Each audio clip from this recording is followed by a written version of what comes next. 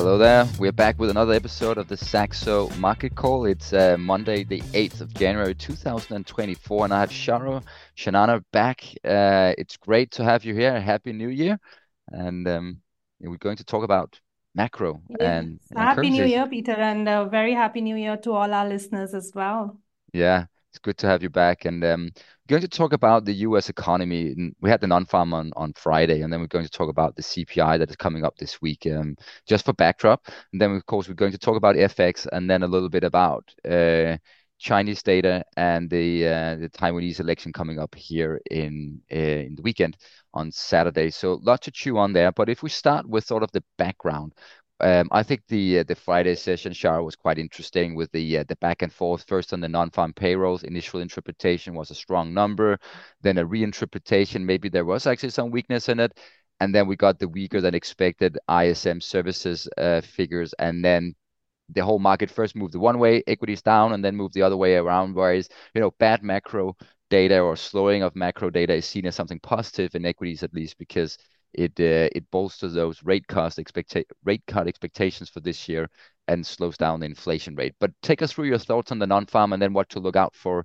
in the inflation report this week. Yeah, I mean, Peter, I think from a very macro perspective, I think the markets have started this year in a mood to kind of just reassess whether we can really get those 5 or 6 rate cuts that are priced in for the Fed for this year. So I think the sensitivity of the market to any hawkish surprises in data is relatively high. Compared to a dovish surprise, where I think the bar to add to those rate cut expectation pricing right now is relatively quite high. So, data has to be really, really bad to support that case. So I think the risk reward really is tilted towards hawkish interpretations of data. And that's exactly what happened with NFP as well, because you look at the headline, 216K jobs added, so such a huge beat on the expectation of 175K. So, and club that together with unemployment rate, with higher than expected wage growth as well. So the markets were obviously a bit quick to react to that number. But like you said, I mean, underlying dynamics were not as strong. I think much of this growth in job numbers has been tilted to a few sectors, mostly, coming from government sectors or healthcare and hospitality and leisure. And these are not the sectors that particularly drive the US economy. If you look at the private sector side of things, it does seem like, things are slowing down in an orderly fashion, yes, but the labor market is slowing down from there. And let's not forget, I mean, the whole of last year, actually, NFP data was revised downwards. So there's a serious issue with potentially the collection of that data as well. So I would read that strong headline number with a pinch of salt, right? But yeah, I mean, shifting to what to expect this week, certainly CPI data is going to be likely to be a key mover. And what happens there is going to be, I think, very interesting for the markets. I think overall, there is a sense that disinflation continues. It continues more prominently in the goods side of things, which has obviously been the key story of 2023 as well.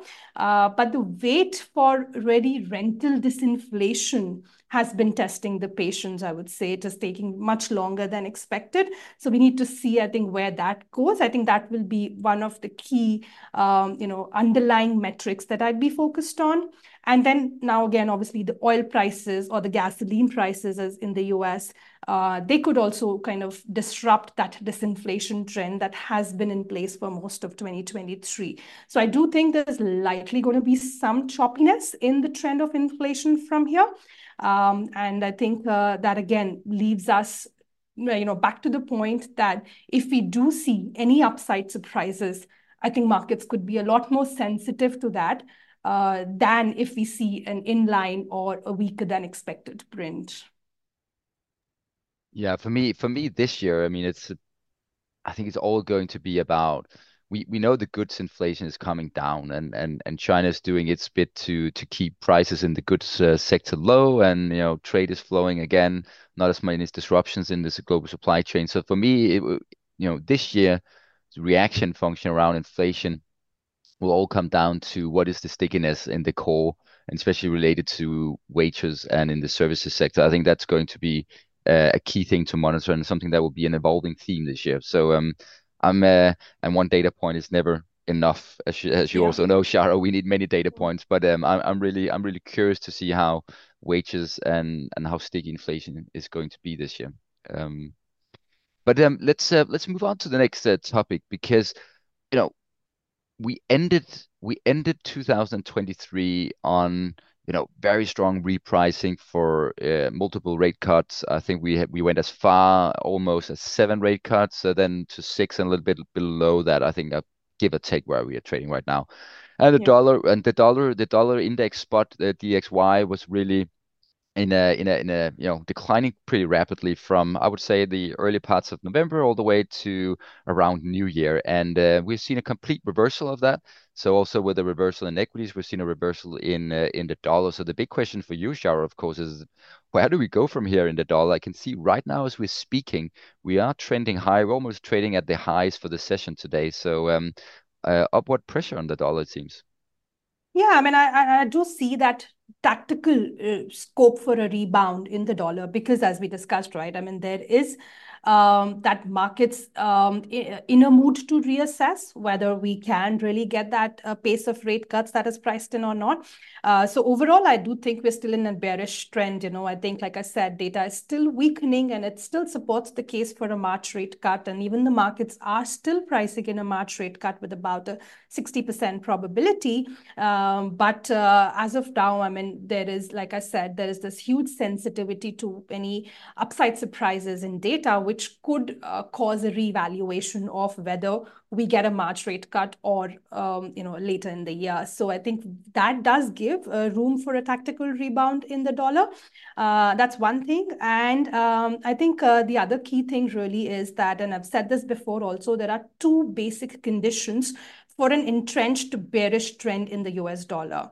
One is for the Fed to start cutting rates, and two is for the growth outside the US to look much healthier as compared. Now, both of these conditions, particularly the second one, but precisely both of them actually have not been met yet.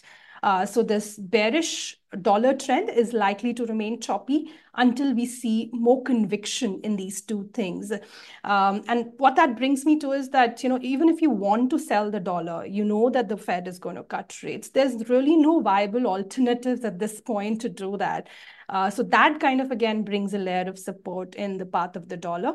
I think that's really key. And then this week, like I said, I think it's there's going to be some amount of support for dollar also coming from the Japanese yen because we ended last year with expectations around the BOJ ending its negative interest policy as soon as some people were saying even in January, but a lot of expectations to for that to happen in Q1 itself.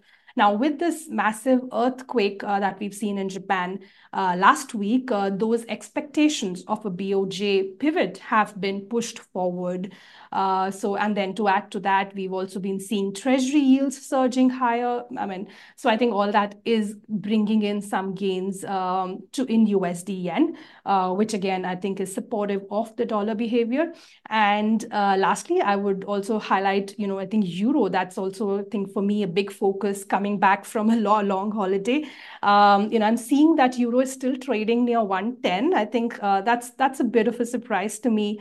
Especially given the fact that there were some signs of a resurgence in inflation data that came out from the eurozone last week, but core inflation, if you look at it on a 3-month annualized basis, we're already below 2% in the eurozone. Headline is on track to get back below 2% as well. So certainly, I think the room for a hawkish repricing in ECB pricing is much less compared to that of the Fed. So I mean, I have a tough time seeing how euro dollar can really sustain near that 110 mark.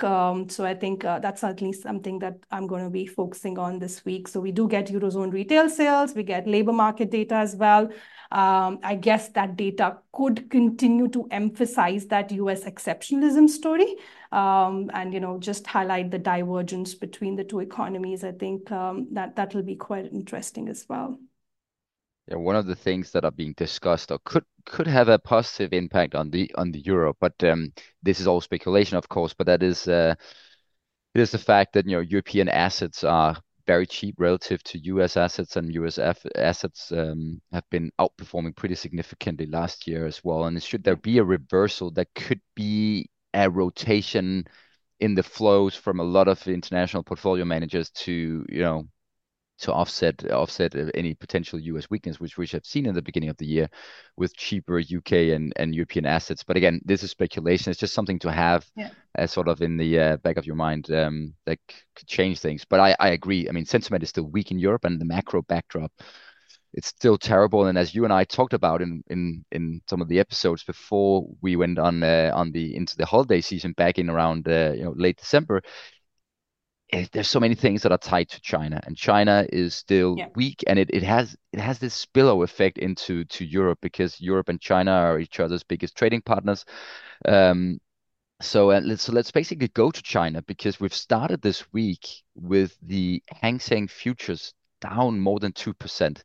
Sentiment is just extremely bad in China, and data just does not seem to improve much. So what to think about China, and also maybe touch a little bit around the geopolitical risk around the Taiwan election, which is coming up this Saturday. Yeah, absolutely. I think China, certainly, disappointment continues there. We do get a lot of macro data out of China as well this week, and that again would probably be on the wrong side, I would say. We could continue to see deflation for a third consecutive month, and there's just broadly, just an absence of any demand pull dynamics in that economy. Now, the big question really, and the disappointment that comes through, is really because, repeatedly I've been seeing these headlines that China's stimulus efforts continue to fall short of expectations. Now, this is something we've been saying again since last year as well, that, China's focus on controlling its leverage, checking all the misallocation that has happened in the past few decades, and China's focus on stabilizing its currency. Of course, there is enough room for yuan to depreciate, given that the policy differentials could lead to significant capital outflows. But just the fact that Beijing continues to support its currency, they don't want to be seen to be easing policy massively. I think that could go against their focus here. So PBOC will likely continue to be restrained in its stimulus efforts, and they would remain targeted. This is something we've again discussed earlier as well, and we continue to think that would be the case in this year as well.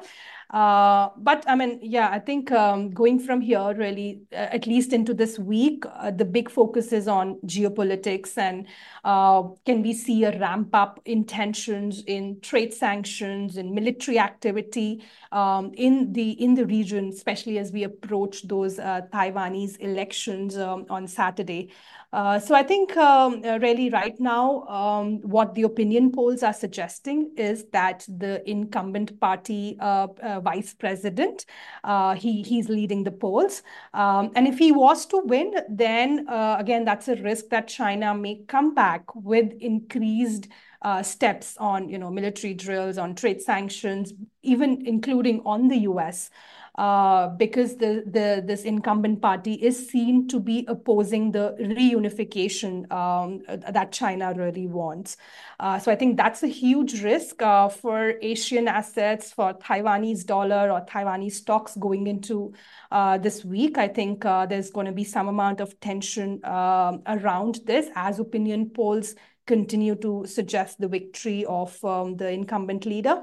But of course, I mean, I think the other key risk to monitor really is that elections lately have been such wild cards. We've seen incumbents being thrown out in surprise outcomes in many countries, in Argentina or in the Dutch elections as well.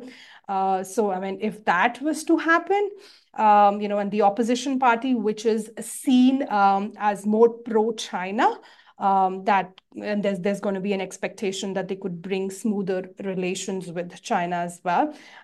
So I think that on the geopolitical front, things may ease out, but again, having seen what happened in Hong Kong earlier with the youth kind of coming out against that reunification, could we see something on that front in Taiwan as well? So there's a lot of risks around these elections, particularly pertaining to the geopolitical ramifications of the outcome. Yeah, they're great points. And one thing is for sure, this is a year of elections, so we will definitely be talking much more about elections on this podcast. We have the UK election now announced after the summer holiday period. We have US elections in November this year. We have a key election coming up in India. We have elections coming up in many different places. I think it was I read somewhere that almost approximately was it 40% of global GDP or was something like that was going into election, and almost 40% as well of the 50% almost, I think, of the global population. So it's an interesting no, so sorry, it was 40% of GDP, corrected. So, but it's going to be an interesting year, Shao. We'll be talking more about that for sure. But I think this is a wrap on the podcast, and yeah, just for this week, watch out for the inflation reports from the US on Thursday. We also have an important one in Norway coming up. We have some other macro data as well in the US, the NFIB tomorrow on the Small Business Optimism Index, the jobless claims, of course. What will the dollar do? Is it going to continue its positive momentum this year? Watch out for that. The Japanese yen, of course, as well, also in focus, and the euro. And then finally, we have that key election coming up in Taiwan on Saturday, and we have a lot of Chinese data to chew on this week. So, and with that weak sentiment start in Chinese equities, I think there's a lot at stake this week for China's financial markets there. So, stay tuned and stay safe out there.